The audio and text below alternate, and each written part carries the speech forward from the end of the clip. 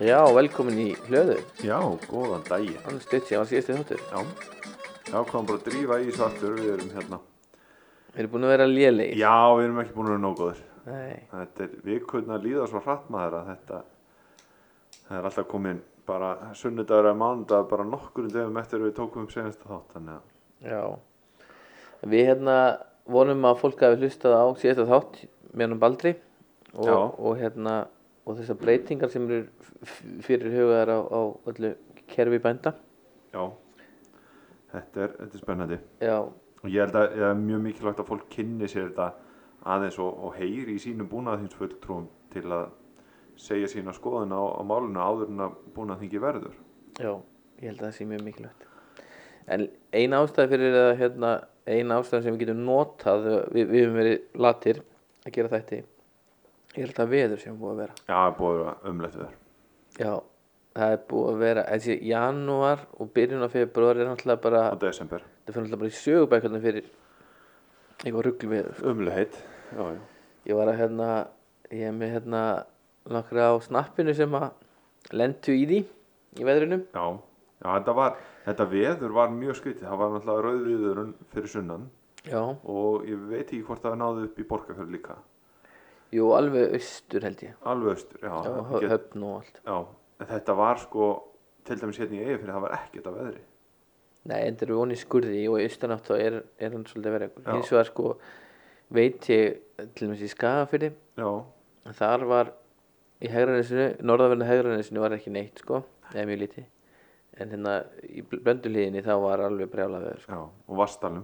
Já, og Vatnsdalnum, já. Ég var einmitt að horfa á snappi úr Vatnsdalnum. Já. Það var gámur þar á Hnjúki sem að færðist aðeins í vondaverinu.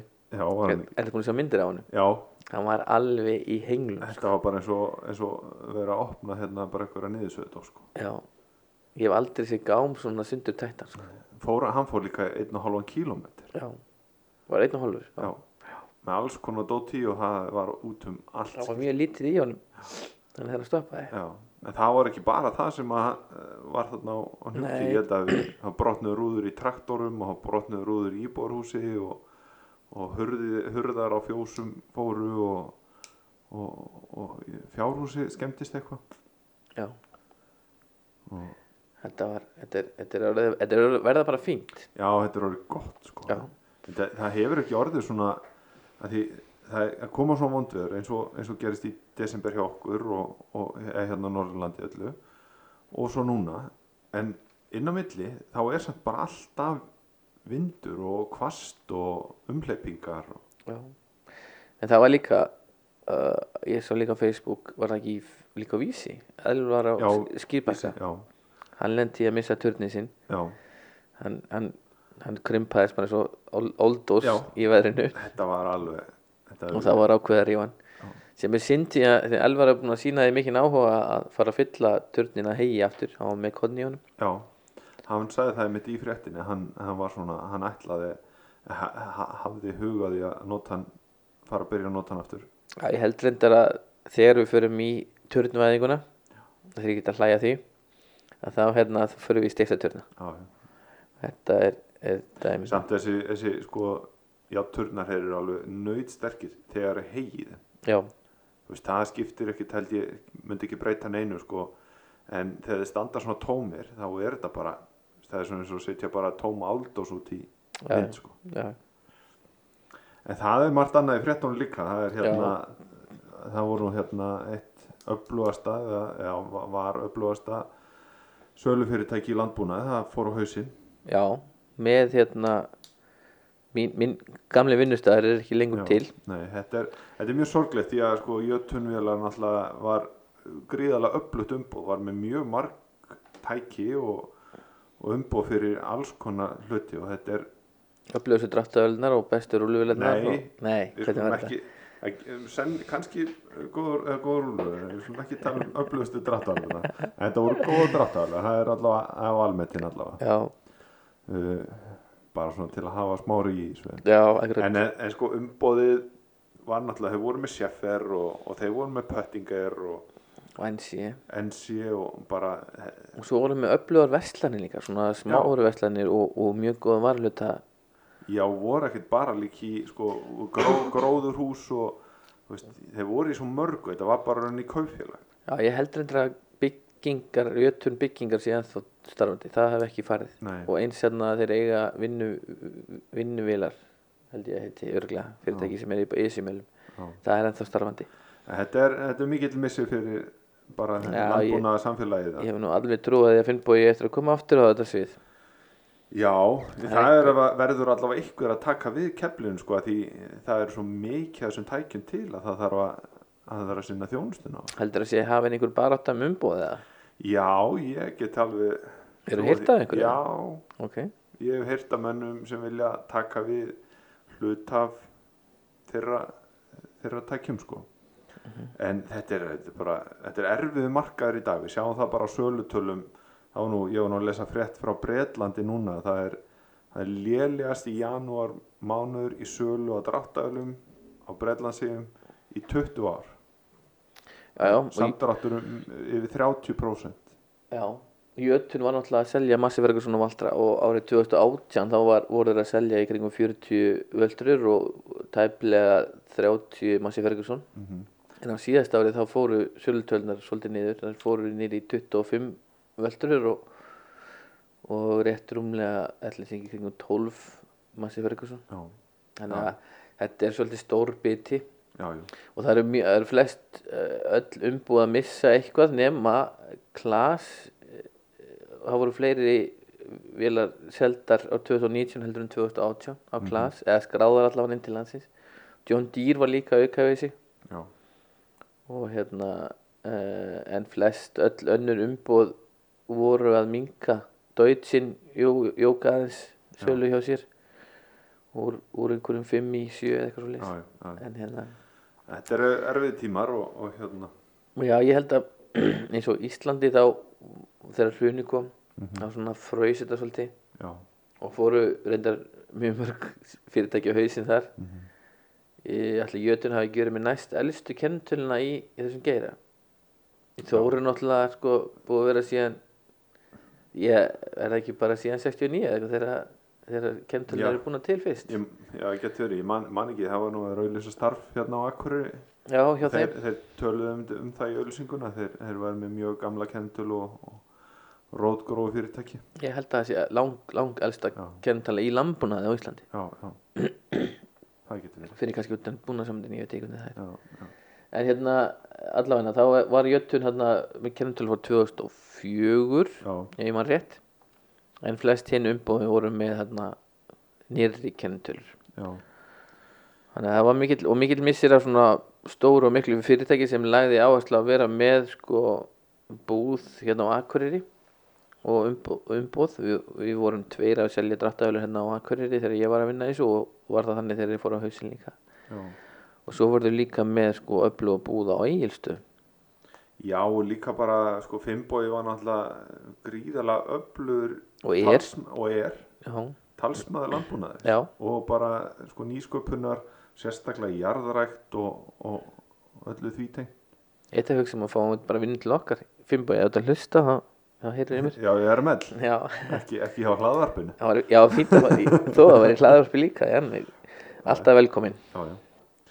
Einu það eru miklar breytingar held ég framundan í þessum véla. Já, ég held að sé líka sviptingar sko í Evrópu. Já. En þú sér það líka bara eins og hérna á Íslandi það er orðið það mikla breytingar innan landbúnaðarins. Það eru sko bændum að fækka og bændum sko búin að vera stærri og það hefur alltaf verið þannig sko. Já, en þú sér þegar þú komir sko þú varst með 600 kúabændur fyrir 5 ára síðan. Þeir eru orðnir 400 núna, þá eru bara 200 bændur sem hafa þurft að endurnýja dráttarvélarnar sína sem þurfa þess ekki lengur í dag. Nei. Og svo er líka þessi verktaka. Já, verktakan og menn eru farin að horfa meira á þetta. Samnýting tækja og svona sem er mjög gott fyrir greinina, þó að sé ekki mjög gott fyrir aðalina sem er að selja dótið sko. Nei. En svo hefur verið eins og undanfarið, það er gríðarlega aukning á að menn bara flytja þetta inn sjálfur. Já. En það er ekki svo að hefur einhver velta, það var ekki veltutölunar í fyrra 2,6 milljarður hjá Jötun. Já. Þannig að það var alveg búðin var alveg opinn sko, það var verið að afgreiða sko. Já, en það er bara samt sko, það er rosalega auðvelt að fela erfiðan rekstur í mikilli veltu. Það er bara, við sjáum það bara í öðrum fyrirtækjum innan landbúnaðarins að mikil velta þarf ekkert endilega þýða að þú að rekka þetta með hagnaði sko. Nei. Talandi erfiðan rekstur, lambakjöti. Já, lambakjöti. Það er að hækka verði í Evrópu. Allavega í Bretlandi. Já. Þar hefur verð það sem að vera ári verið að hækka sko 10 krónur á viku. Á kílói? Á kíló. Ok. Og af hverju það? Já. Er það út af þessu átaki sem að ég spyr í núna? Já, kjöt til kjött. Já. Það geti verið. Þeir eru allavega að sjá fram á að það vantar kjöt á heimsmarkað.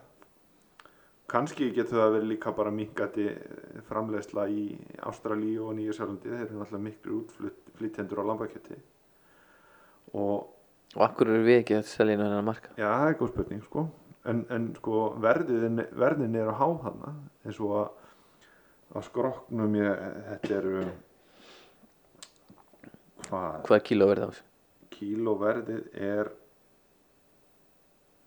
það Evrópusambandið er núna í einhverju átaki og er búin að eyða einhverju milljörðum í það að reyna að fá fólk til að borða meira kjöt. Já. Sem reyndar er búið að styggja vegan fólki. Við erum ekki minnist að vegan neitt í þessu þætti. Sjokker. Við erum ekki minnist að vegan neitt í þessu þætti. Sko, verðið á til dæmis lífrænu lambakjöti í Bretlandi er komið upp í 5,4 pund per kíló. Er ekki 160 kall? Það er sinnum 160 kall. Já. Þetta er einhver 800 kall. Já. Það er engar stórar upphæðir. Nei. En þetta er á þetta er samt á uppleið sko, eins og svínakjöt er á leiðinu upp. Já. Og það er allt kjöt í Evrópu á leiðinu upp. Já. Og Evrópusambandið hefur verið að, eins og segja, eyða mörgum milljörðum í að auka. Já. Þetta er það sem þú vilt ekki ganga í. Þú vilt ekki ganga í Evrópusambandið. Nei. Alls ekki. Þú vilt ekki að fá, en þetta nýtist svona okkur sko. Já. Ef eftirspurnin eykst í Evrópu þá hjálpar það okkur hérna heim á Íslandi. Ég held að við séum að fara inn í, við erum alltaf svona hálfa ári, 1 ára eftir Evrópu. Já. Nú erum við að fara í enda skeið, það er verið að flytja allt inn, það er alltaf lækka hjá okkur, afurðaverðið, það eru mikla þrengingar í sölu á íslenskum vöru því það er orðið svo mikið framboð á öllu öðru. Eftir ár þá hugsa ég að sko, þegar verðið er búið að hækka í Evrópu þá fer verðið að hækka hérna á Íslandi og þá verður íslenska varan meira sexy. Að því að við vitum það náttúrulega bara verslun stjórnar sölu á matvöru. Já. Og það er einmitt sko erfitt að fá lífrænt lambakjöt í verslunum. Já. Að því að það fær ekki hillupláss. Nei. Og þeir bændur sem eru í lífrænu eiga erfitt með að selja það og að því að arfstöðunar eiga erfitt með að losna við það. En það er samt alveg eftirspurn netti út í hérna. Já. En Evrópusambandið, þú varst að tala með þeir eru búin að eyða peningum hann þetta voru ekki sko svona ekki smá peningar sko, þetta eru 8 miljardar íslenska króna á senstu 3 árum sem þeir að sem sett í herferð til að auka kjötneyslu. Þetta viljum við sjá. Já, Evrópusambandið er frábært ekki. Ég ætla ekki að segja það. Jú, bara mjög gott sko. Talandi kjöt, hrossakjöt. Já. Það er eitthvað sem við getum framleitt meira af. Já. Við ætlum að hringja í okkar stúlku. Evu Margrétu. Já. Jónudóttir, hún er titluð söngkona hérna á hún vinnur hjá Matís og við skulum bara heyra aðeins í henni. Þú vinnur hjá Matís? Já. Og mikill áhugamaður hrossakjöt? Já. Já, mikill áhugamaður hrossakjöt. Já. Þú kannski segir okkur bara, hver er Eva Margrét og hvaðan kemur og hvað ertu lærið? Hvað er þetta langur þáttur? Já. Ekki mikið eitthvað búið að læra. Mjög langur sko. Hann getur orðið mjög langur. Já, ég heiti Eva og ég bý í Borgarnesi. Ég er að vinna hjá Matís. það heitir víst sérfræðingur starfið sem samt svona einhvern veginn allt í öllu bara. Ég aðalega búin að vera í Hrossakjöt sérfræðingsóknum síðan að ég byrjaði út af því að þannig svona kemi inn hjá Matís í gegnum BS-verkefni sem ég gerir í landbúnaðarháskólanum. Það ég leiðbeinendur þarna hjá Matís og svo heldur við áfram að vinna saman.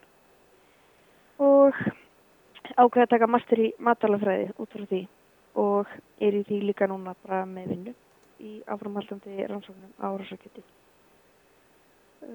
Það byrjaði að vorum í skólanum og einhvern vorum við að ræða bara kjötneyslu almennt og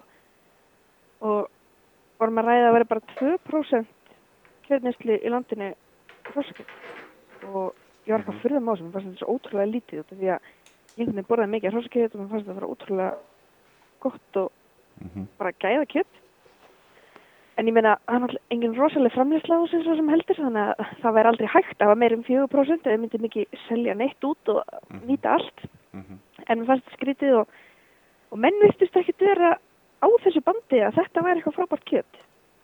Þannig að ég ákvað að gera svona viðhorfs- og neyslukönnun á Hrossakjöti út af því að menn var að tala um að vera fordóma fyrir þessu og þetta átti sér langa sögu að trúalegum ástæðum að var bannað hérna á tímabili, máttur ekki mæti í kirkju og vanhelgaði heimilið og svona kristintöku og það virðast ekki vera neinar leifar eftir af þessu. Það frekar að fólk upplifir þetta eins og að borða hundinn sinn ef því finnst þetta eitthvað sérstætt. Það En hérna, svo líka bara frambúð og uppeldi og allt þetta. En núna í mastersverkefninu þá ég meira að skoða bara svona kjötgæði og það er rosa lítið til að rannsóknum bara eiginleika og gæði á hrossa- og fólaldarkjöti. Þetta að ræðu segju eða eitthvað svoleiðis eða? Já, bara meðal annars. Og geymsluþol og eitthvað svoleiðis? Já. Það er náttúrulega verið svolítið vandamál kannski tengt hrossakjötinu, það er geymslan á því. Já, sko, að sumu leyti, einhvern veginn hendar ekki að geyma þetta eins og kannski nautakjöt eða eitthvað, það er bara miklu viðkvæmara. Fitan er viðkvæmari, meira fjölamettuðum fitusýrum og líka þessi litarefni sem að, þú veist, eru viðkvæm fyrir ljósi og súrefni, þannig að það verður brúnt fljótt án þess að þessi spennt, það bara lítur illa út í kjötborðinu. Já. Þú veist, þú labbar sem í kjötborðinu og þú veist, það er allt kjöt eins og fólaldarkjöti, hrossakjöti við hliðina á nautakjötinu er brúnt og þú bara eitthvað, þetta er nokkuð skrítið. Ekkert að því kannski, það er bara rétt á yfirborðinu sem það er orðið brúnt, af því að það er aðeins gummist í snertingu við súrefni. Já. En hérna, sko, hvar ert þú? Fórst í landbúnaðarháskólann þá þegar þú varst að BS-námið þitt og... Já, ég tók BS í búsindum í landbúnaðarháskólann. Já, og þetta er þá lokaverkefni þar? Já, þetta byrjaði svona sem BS-verkefni. Já. Ertu og þá núna er núna að taka master í matvælafræði. Já. Í Háskóla Íslands eða? Já. Yes. En ég er náttúrulega ekkert að gera neitt þessu einn, ég er náttúrulega að vinna hjá Matís og þar eru allir mínir svona mentorar og allir sem vita allt í öllu, þannig að það er mjög geggjað fyrir mig að fá að vinna með svoleiðis fólki. En sko áðan þá varst að tala um að það væri svona lítið framboð af kjöti og þú hefði kannski talið að þessi litla neysla hrossakjöti væri út af litlu framboði en er það samt þannig? Er lítið framboð, er ekki alveg nóg framboð af hrossakjöti? Ef þú þekkir vöruna og vilt kaupa hana, þá getur alltaf nálgast hana einhvers staðar. En svona framboð fyrir þá sem er ekki vanir að borða þetta, er ekki að leita eftir þessu og ekki að horfa eftir þessu í búðinni. Þá er þetta bara mjög óáberandi og getur verið, erfitt að nálgast það. Já, þetta er náttúrulega mikið verið að selja, heila hálfa skrokka hjá kunningja og vinum og mynd frá bíli og svoleiðis. Það kannski vantar þá bara markaðsendinguna því að maður heyrir líka að bændur sem að komast bara ekki með hross í slátruna því það það er svo erfið sala sko. Já, samt sko, það virðist vera voðalega erfitt að losna við hakkefni og frampartaða, en bara biðlisti eftir steikum og lundum og þessum fínu vöðum sko. Já. Þannig að þeir svona pínu borga fyrir skrokkin. Já. Og það er nú ekki hátt afraverði af þessu? Alls ekki sko. Nei.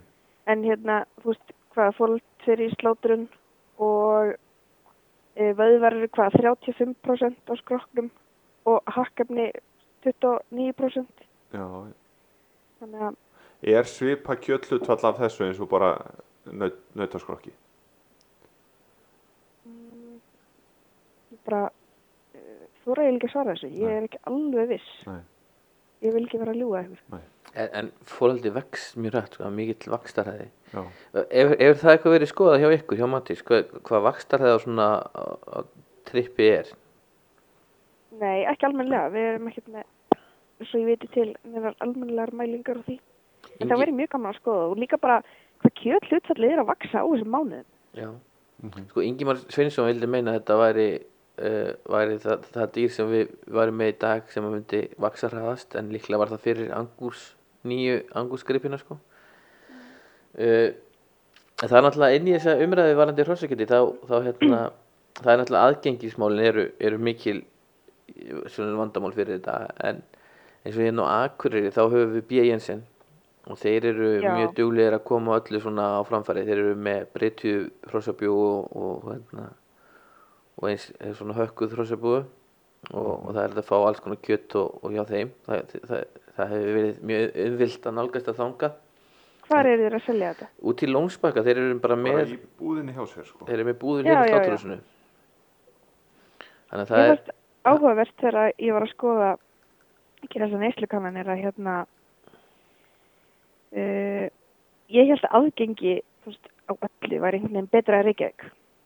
Það væri bara meira frambóð þar, bara starðar hagkvæmni og þetta. En það virðist ekki vera neitt munur hvar þú ert á landinu, hvernig aðgengi að hrossa og fólkakjöti er. Bara engin munur. Nei, okay. Á milli landshluta og já. Það er magna. Já, hvað nú er mikla umræður sko. Það er nú sko valla hægt að tala ekki þegar við tölum hrossakjöt að til dæmis sko stæðsti hlutin af þessu hrossakjöt sem verður til, það eru fólöld, er það ekki? Þetta sem sko það eru þessi góðu vöðvar, er það ekki, sem við erum að borða? Þú veist, ertu að tala í tonnum eða í fjölda sláturdýra? Já, bara þú veist, ef við bara tökum bara hrossakjöti markaðin, þá er þetta, þú veist, við erum ekki að tala, þegar við erum að tala um eins og góðu vöðva sem að fólk vill borða, að það sé kannski að 10 vetar hrossi, er það?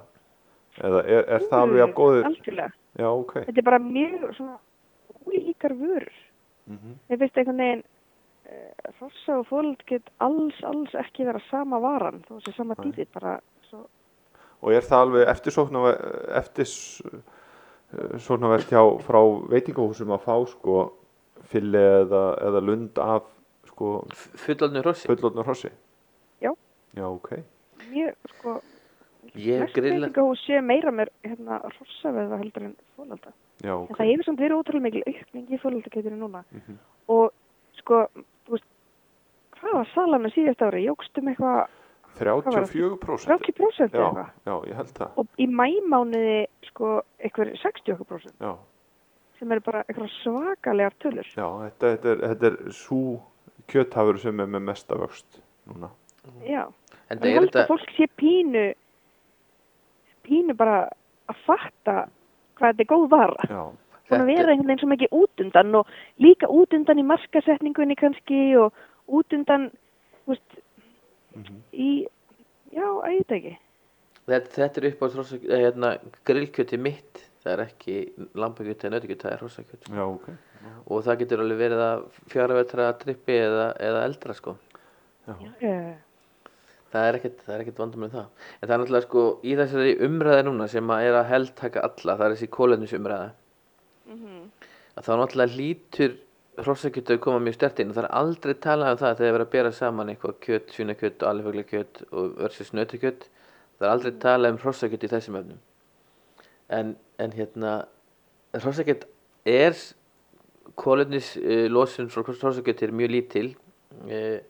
Bara þetta er einmannadýr, þetta ekki jórturdýr. Töluvert minna en á öðrum jórturdýrum, en ég held nú samt að, þú veist, eins og til dæmis kjúklingur losi út miklu minna, en svona af sambarlegu kjöti þá hrossið að losa út minnst.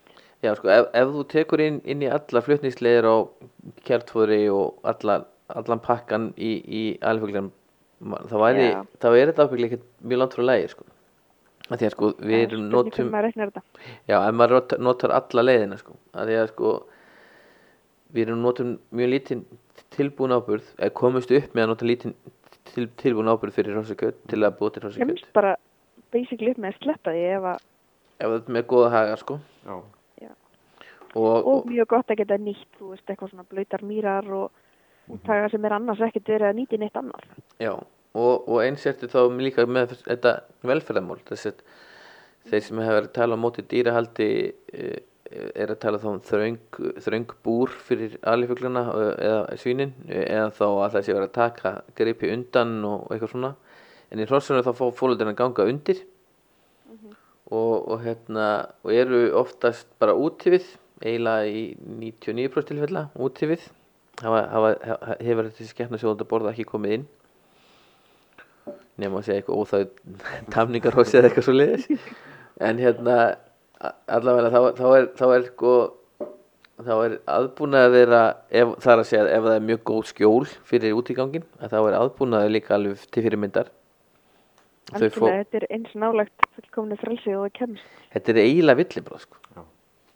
Og Já, ef þú ert með þannig kjötstóð, þú getur, þú ert með þannig aðstæður að þú getur nánast haft þetta bara sjálfbært. Já. En hvað er sko ef við tökum fóluldin, hvenær sko ég ætla bara uppljóstra fáfræði minni í hrossarækt. Hvenær fæðast fólöld á vori og hvenær er svona slátutíð? Og eða þú veist fólöldin tekin frá sko. Er ekki eitthvað tími sem þeir eru að spena og þú veist hvað er þeir lengi að spena? Sko, það er köstin á sér stað einhvern júni getur verið frá maí. Ég man alltaf þegar kom maíhreitt, þá átti ég alltaf fylfullar hyssu. Allt frá maí upp í september bara. Já, ok. En ég var Það er ekkert mjög algengt að fólk sé að láta það kasta í september eða það. Ekki láta að gefa fyrir saman. Nei, en oftast er þetta á vorin og snemma sumars. Já. Og svo ef þetta er látið ganga undir, þá hef ég séð 2 vetra fóla ganga undir móður sinni sko. Já, ok. Þannig að það en sumir hafa verið að taka undan áramót, bara þegar verið að setja á gjöf. Já. Þá er það gert og það fyrir bara eftir veðurfari og einhverju svoleiðis. Þannig það getur það mjög misjafnt. Ég vildi alltaf, ef að hrissan með fili, svo kallið filsuga, þá fannst mér þegar ég var í þessum hestum allt í lagi að láta fólkina ganga undir ef það var bara gefið nóg. Já, ef hrissa var búin að fá óramáli og var í góðum holdum og þá sá ég ekkert að því að hún var í að láta sjúga sig. En tími er afstæður þessu sko. Leita að henni, já, með mynd hvað er að koma inn í sláturhúsið mikið af hrossum og fóluldum yfir árið eftir mánuðum? Þeir sem með þessi bú, þetta er náttúrulega allt árið að koma inn, tínast inn sko, en þetta ekki mest svona á haustin eftir að sauðféð er svona nokkuð negin búið, þá það er mjög svona fundist það. Ég hef reyndar ekki verið í því að setja fólölda sláturhús sko, persónulega. Nei, og mér finnst sko eins og þetta sko, ég er náttúrulega mjög mikill kjöttkall en einhvern veginn sko allavega í minni sveit ekki mikið framboð af hrossakjöti sko. Það er kannski Hvað er það? Eyjafjörðurinn. Eyjafjörðurinn, já, alveg. Skurðurinn. Hvað sveiti það nú eiginlega? Það er sveiti það sem ekki er vont veður. Já, aldrei. Sko, já, þetta náttúrulega rosalega misjafnt, eins og til dæmis á Austurlandi. Vinir mínir sem búa þar, það er voðalega erfitt að kaupa hrossakjöt þar. Það líka þetta er rosalega erfitt að vera með hrossi útigang hér, það er svo snjóþungt. Virðist vera ekkert mál að fá gott hrossakjöt í Skagafirði og Suðurlandi? Nei, það er, líklega í Húnavatnssýslunum, sko. Já, einmitt. Þetta er það stór stóð, sko. En hvað er svona planið, þú veist, hjá Matís að svona, þú veist, eru þau ætlið að fara út í einhverja meiri vinnu með hrossakjötið, ætlið að reyna að fara að fá afurðastöðvarnar til að fara auglýsa markaðssetja þetta betur eða fara í einhverja sérstaklega herferð með hrossakjötið?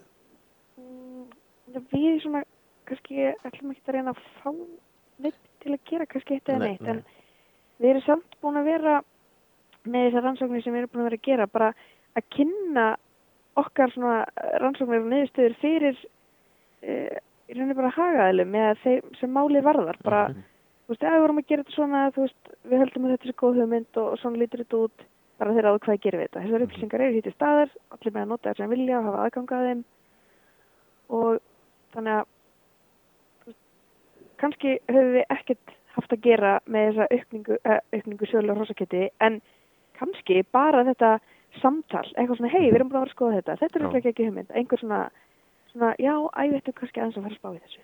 Þú veist, kannski hefur það svolítið mikil á sig. En eru þið búin að greina hvað eru vandamáli? Það er náttúrulega verkefnin, segjum við. Það er náttúrulega geymslu þolið og hvernig þetta fer í kælum. Eru þið eitthvað að vinna einhverju leiðum til þess að finna einhverju aðferð til þess að geyma þetta eða eitthvað svoleiðis? Já, við erum núna að skoða geymslu þolum og við erum bara að prófa einhverja voða fína póka. En það er voðalega erfitt að finna eitthvað svona umhverfisvænar umbúðir sem að samt eru ótrúlega góðar í geymslu. Það væri ótrúlega gaman ef við myndum finna eitthvað geggjað út af því, en því miður þá virðist þykka plastið vera að koma aðeins eftir inn hana. Já. En er eitthvað í ferlinu? Ég man ekki eins og hvort að ég er alltaf stundum. Er eitthvað í ferlinu sko við bara slátrunna og vinnsluna sem getur hjálpa til við geymsluþol? Já, það er náttúrulega sko rosa mikil kostur með hrossa- og folaldakjötið. Þetta þarf ekkert að hanga til að myrna. Þetta bara er bara, ekki segja þetta, er bara drullu myrt, bara strax. Já, ok. Þú veist, þannig að það er alveg tækifæri að bara neytandi getur komið í hendurnar á 3. degi. Þessi slátrað og svo færi þetta að kólna og svo er bara hægt að vinna þetta strax og pakka þessu og senda þetta. Og þú veist, þetta þarf ekkert að myrna á borðinu í ískapnum eitthvað lengi, þetta er bara ready. Þannig að vera ekki kannski að úrbeina þetta í stóra vöðva og senda þetta eitthvað og breyta þar niður og skiptum umbúðir og eitthvað, þetta er bara alltaf viðkvæmt fyrir það. Þannig að pakka þessu strax í almennilegar umbúðir, það getur lengt geymsluþol, alveg helling og að vera ekki að geyma þetta við einhverja 4-5 gráður, heldur geyma þetta bara í -1 gráðu. Já. Það getur líka lengt geymsluþol helling út af því að kjöt er ekkert að fara að frjósa fyrir neðan -1,5. Þannig að það er alveg algjörlega málið að hafa kælinguna. Og líka að passa ljós. Og eru þið þá í einhverju svona samstarfi með sláturleyfishöfum að, þú veist, eins og þessar rannsóknir ykkar, þú veist, er þetta eitthvað sem að þeir eru að biðja eða er þetta bara eitthvað sem að þið eru að finna upp sjálf? En er þetta eitthvað notað í praxís? Ég vonandi. Já. Ég veit ekki alveg nákvæmlega hvað fólk er duglegt að nota þetta. En jú, ég held það nú. Já. Mér finnst allavega að þetta þarf að vera aðgengilegt. Já. Ekki bara fyrir sláturleyfishafa, bara fyrir alla. Já, nú erum við náttúrulega tölum við svona eins og það má rauninni náttúrulega ekkert slátra neinu heima nema til enga að nota en menn eru nú búin að brenna sig á því innan ykkar stofnunir. Ég var fyrir að ræða það. Nei, við skulum ekki ræða það. Það er náttúrulega eitt vandamál líka er verkefni. Það er þetta vonda umtal um blóðmerarnar og auðvitað kemur töluvert af hrossakjöti í gegnum þær. Hann búið að vera að skrifa margar greinar og margar mjög skrýtnar. Fólk að taka heimildi frá Suður Ameríku sem kannski búið að krydda upp að einhverjum dýraverndarsamtökum.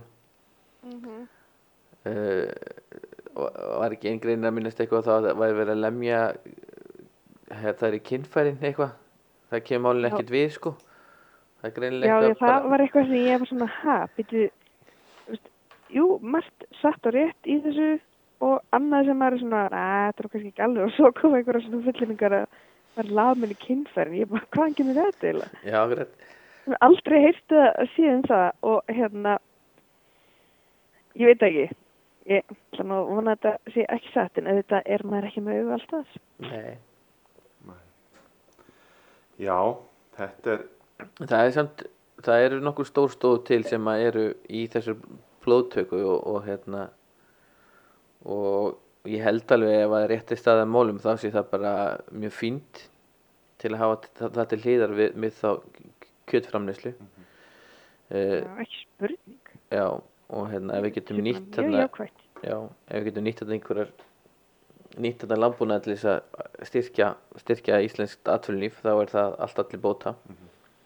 Ekki spurning og bara margar jarðir á Íslandi sem að henta ótrúlega vel fyrir svona framleiðslu. Já, líka bara auka fjölbreytni í kjötframboði sko. Já. Og hvetja til svona framleiðslu kerfa sem eru svona sjálfbærs. Já, einmitt. Mér finnst það líka bara stuðla sko að matvæla öryggi. Einmitt. Já, þetta er náttúrulega, við vitum það náttúrulega að hross geta lifað alveg á ótrúlega lélegu fóðri. Fáránlega góða fóðurnýtingu. Já, einmitt. Og geta svo geymt sum vítamín í fituforða yfir allan veturinn sem þau fá úr grasinu á sumrin. Þú ert í rauninni, líka bara þessi góða fita, ef þú ætlar að fara að finna eitthvað matvæli sem með jafn mikið að góðri fitu, þá ertu bara að fara að finna það í sjónum. Það ekkert annað dýr sem vex á landi sem með svona mikið að góðri fitu. Já. Og það sem líka svo gegn hrosskjöti að eftir því sem hross eru feitari þá haldast samt gæðin í fitunni sem öðruvísi heldur en með önnur jórturdýra. Eftir því sem þau vera feitari þá minna hlutfall af góðu fitunni en það ekki hrossakjötinu. Já, ok. En hvernig þessi vöðvar? Þú veist, er þetta mjög fitusprengti vöðvar eða er fitan bara utan á? Það rosa misjafnt. Fyrir vöðum. Hrossið náttúrulega talsvert fitsprengt. Innra læri svona magrast. Já. Það lítil innan við að fita í því. En ef við tækjum bara svo eitthvað sem kallað kúlóttsteik. Það til dæmis mjög mikið fitsprengt. Og eftir því sem þetta fitursprengdara því styttra geymsluþolið. Þannig að það geymist lengur þegar það ekki mikil fita. Það svona allt þetta kjöt sem svona fitursprengd að fara í saltað hrossakjöt. Eða bara borða það fyrst. Já, eða borða það fyrst. En bestu bitarnir í saltkjötinu eru þessi fitursprengdu bitar sem geymist illa annars. Já, það ég veit að það var nú veitingahús hérna á Akureyri sem að seldi alltaf mínútusteik í hádeginu, hræjódýrt og allir elskuðu þetta, mínútusteik með bernes og frönskum og þetta rauk alltaf út eins og heita lummur og ég held að hann hafi alltaf notað fólaldi í þetta en þú veist, það var ekki verið að ljúga neinu, þetta var bara mínútusteik. Þetta, ég held að menn flestir haldið þetta að vera nautakjöt rosalega myrt og gott Þeir hef aldrei séð mun á hrossakjöti og nautakjöti. Nei. Aldrei séð mun? Nei, svona siðferðislega ég ekki tilbúin að borða hundar svona. Nei, mér finnst bara nei, ég alveg sammála því, ég ekki kannski tilbúin að borða hundar en eins og hrossin þetta er bara búar eins og nautakjöt og lambakjöt þetta kýrnar mínar alveg miklu vini mínir eins og hestar sem ég að alveg upp Já, ef eitthvað þá ertu að umgangast þær miklu meira heldur en hrossin. Já, sennilega þannig að og það eru ekki vitlausar frekar en hestarnir Ég einhvern veginn tengi ekki við þetta að finnast borða hrossins og borða hundin sinn en þetta er rosa mikið held ég líka bara uppeldi og venjur. Já, ég held það. Alveg upp við það þessi hrosssteik sérlega góð, þessi var algjör girðingafantur. Já. Það nýtist rosalega vel svona. Já, hver kannast ekki við það þegar við erum að tala já, huppa nú góð, þetta, hún er undir tönn. En aðrir kannski sem bara geta alls ekki getið einhvern veginn sín eigin dýr og vilja ekki tala hvað en. Nei, þetta er. Herri, já, þetta er fróðlegt. Ég skildi að þú ertu ekki eitthvað tímabundið, þetta var að koma fyrir komist í danstíma á það ekki? Ég er að fara í danstíma. Þú ert að fara í danstíma, já. En við þökkum bara kærlega fyrir þetta spjall og vonandi kannski bara fáum líka að heyra frá þér í framtíðinni með þetta verkefni og sjá hvað þá verður kannski vonandi hrossakjöts neysla búin að aukast til muna. Já, við erum að reyna að vinna að einhverju svona kynningaefni á Matís sem ætlum að fara að reyna að koma í loftið sem er ekki svona langar þurrar vísindaskýrslur heldur eitthvað svona sem er handtækt og alveg sturt. Já, einmitt. Og ég ætla að reyna að grafa upp þessa mynd, hún var svolítið cool, kannski sendi ykkur hana bara þegar Já, gerum það. Heyrðu, þá bara þökkum við kærlega fyrir í billi og takk fyrir okkur. Heyrðu, þetta var aldrei flott viðtal. Já. Gaman að heyra þessari stelpu. Gaman líka að Matís sé að vinna svona að framþróun í greinin en að við getum fyrir að koma þessu hrossakjöti meira á framfæri. Já. Nóg til að því held ég. Já, ég held að fólk sem er að velja sér að borða ekki kjöt út af gróðurhúsalofttegundum það getur að fara þá í þessa átt og það þyrfti að fara í eitthvað verkefni að meta kolefnislosun á þessu kjöti að því það er búið að gera það fyrir hitt.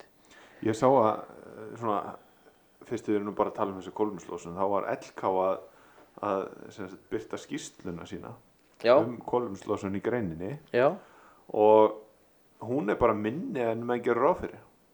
Minni heldur en svona meðal var miða við. Já. Ég held að við miða við að hvort það var 24, eitthvað tonn á hvern bónda en þetta er ekki nema 18 eitthvað. Já, það er samtalna inn í þessu metanútreikningarnir sem ég hef ekki fengið alveg á hreinu. Þetta með 10 ára líftíma metans í loftinu og eitthvað. Já. Ég hef ekki ennþá fengið það einhvern veginn staðfest hvernig það er reiknað út. Nei. En við þurfum kannski að gera það hérna. En það er náttúrulega ekki inn í þessu neinar bindingatölur Nei.